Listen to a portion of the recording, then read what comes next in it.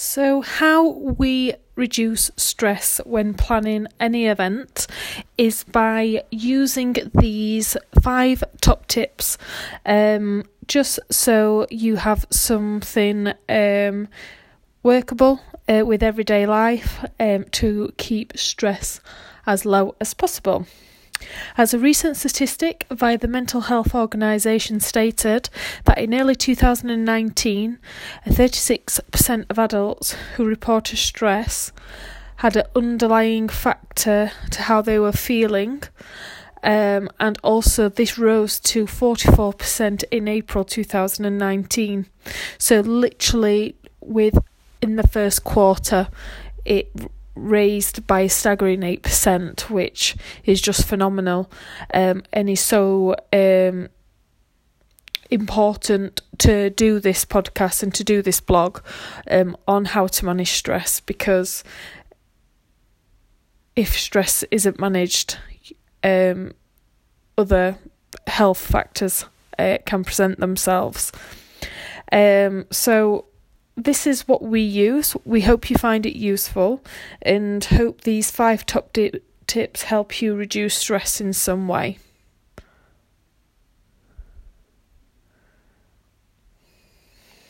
So tip 1, purchase a day view diary, or we like to call it our Bible, as a day view diary helps you plan out per hour of your day to ensure you are being as productive as possible. We prefer this to be more practical than a week view diary, just because there's more space to plan out the work-life balance it is important to ensure you do get that work-life balance as well when planning an event, as it can obviously overtake due to that many factors, and it will increase your productivity. Tip 2 is streamline. Now, the reason we say streamline is because if you use one supplier per area, it does make this easier to do. But if you can get a supplier to do multiple areas, again, it's just that one key contact, and that one key contact will get multiple things done. Like, for example, that's one of the main benefits of an event planner, is that you don't have to do all the different compartments. Someone else will do that for you. So it will improve efficiency, and it will obviously speed up the planning process. So for an example of this, again, it would be a ticketing platform. If you're going to sell a ticket that is to a paid event, ensure that is just on one ticket platform, whether that be Eventbrite or MailingSoft, just ensuring that all the dates is captured to one area too, but it's also easy to direct traffic to one landing platform and not have it across multiple sites. So hopefully that can really help yourself.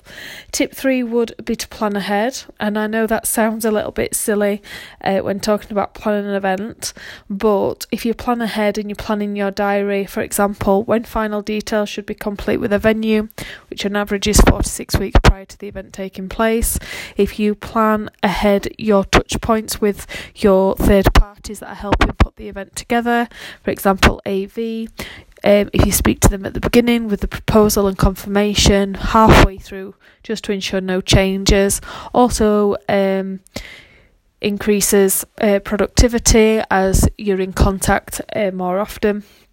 And then you understand when they need final details by, so it won't feel rushed, and it just makes the planning of the event process even more smoother. Tip 4 would be recommendations. So we operate a tried and tested method. So anyone that we recommend to our customers have been tried and tested by ourselves, whether that is via an event we've put on or an event we've attended. We have asked for that introduction, and we have gone to sample their products and ensure the quality of service is there for our customers. It's built on the know, like and trust model. If you don't know, like and trust them, don't use them. So definitely this would cause a lot of stress if you took on the wrong supplier. So make sure you do your research before purchasing. And the last top tip is a healthy mindset.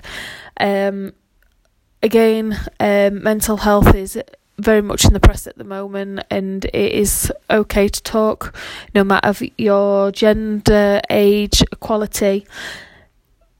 Just ensure that you have a healthy mindset is paramount to reducing them stress levels, and also it can improve personal development.